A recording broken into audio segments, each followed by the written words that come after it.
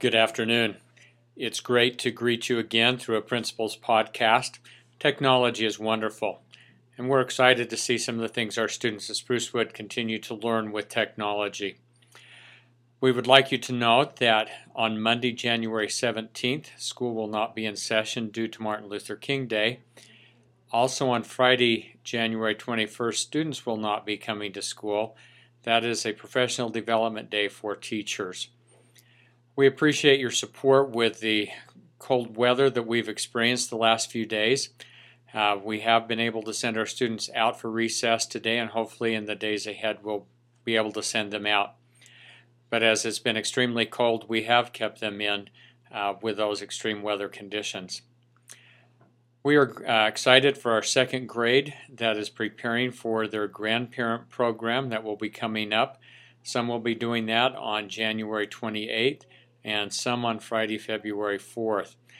You should be receiving information on that. We look forward to having the grandparents in our building to celebrate that time. We have noticed recently an increase of parents or drivers that are dropping students off in the morning or picking them up that are on their cell phones as they're waiting in line or dropping students off. For student safety, we would appreciate and ask that cell phones not be on as you're dropping students off so that we can be completely aware of what's happening, be able to move forward as needed, and have a safe environment in our pickup and drop-off area. Last Principal podcast, I shared a reading tip, the encouragement to read with your child at least 15 to 20 minutes a day. I will add a little bit more to that, especially with our young readers. The opportunity to share rhyming text or predictable text with them as you read out loud will help increase their reading fluency and their vocabulary.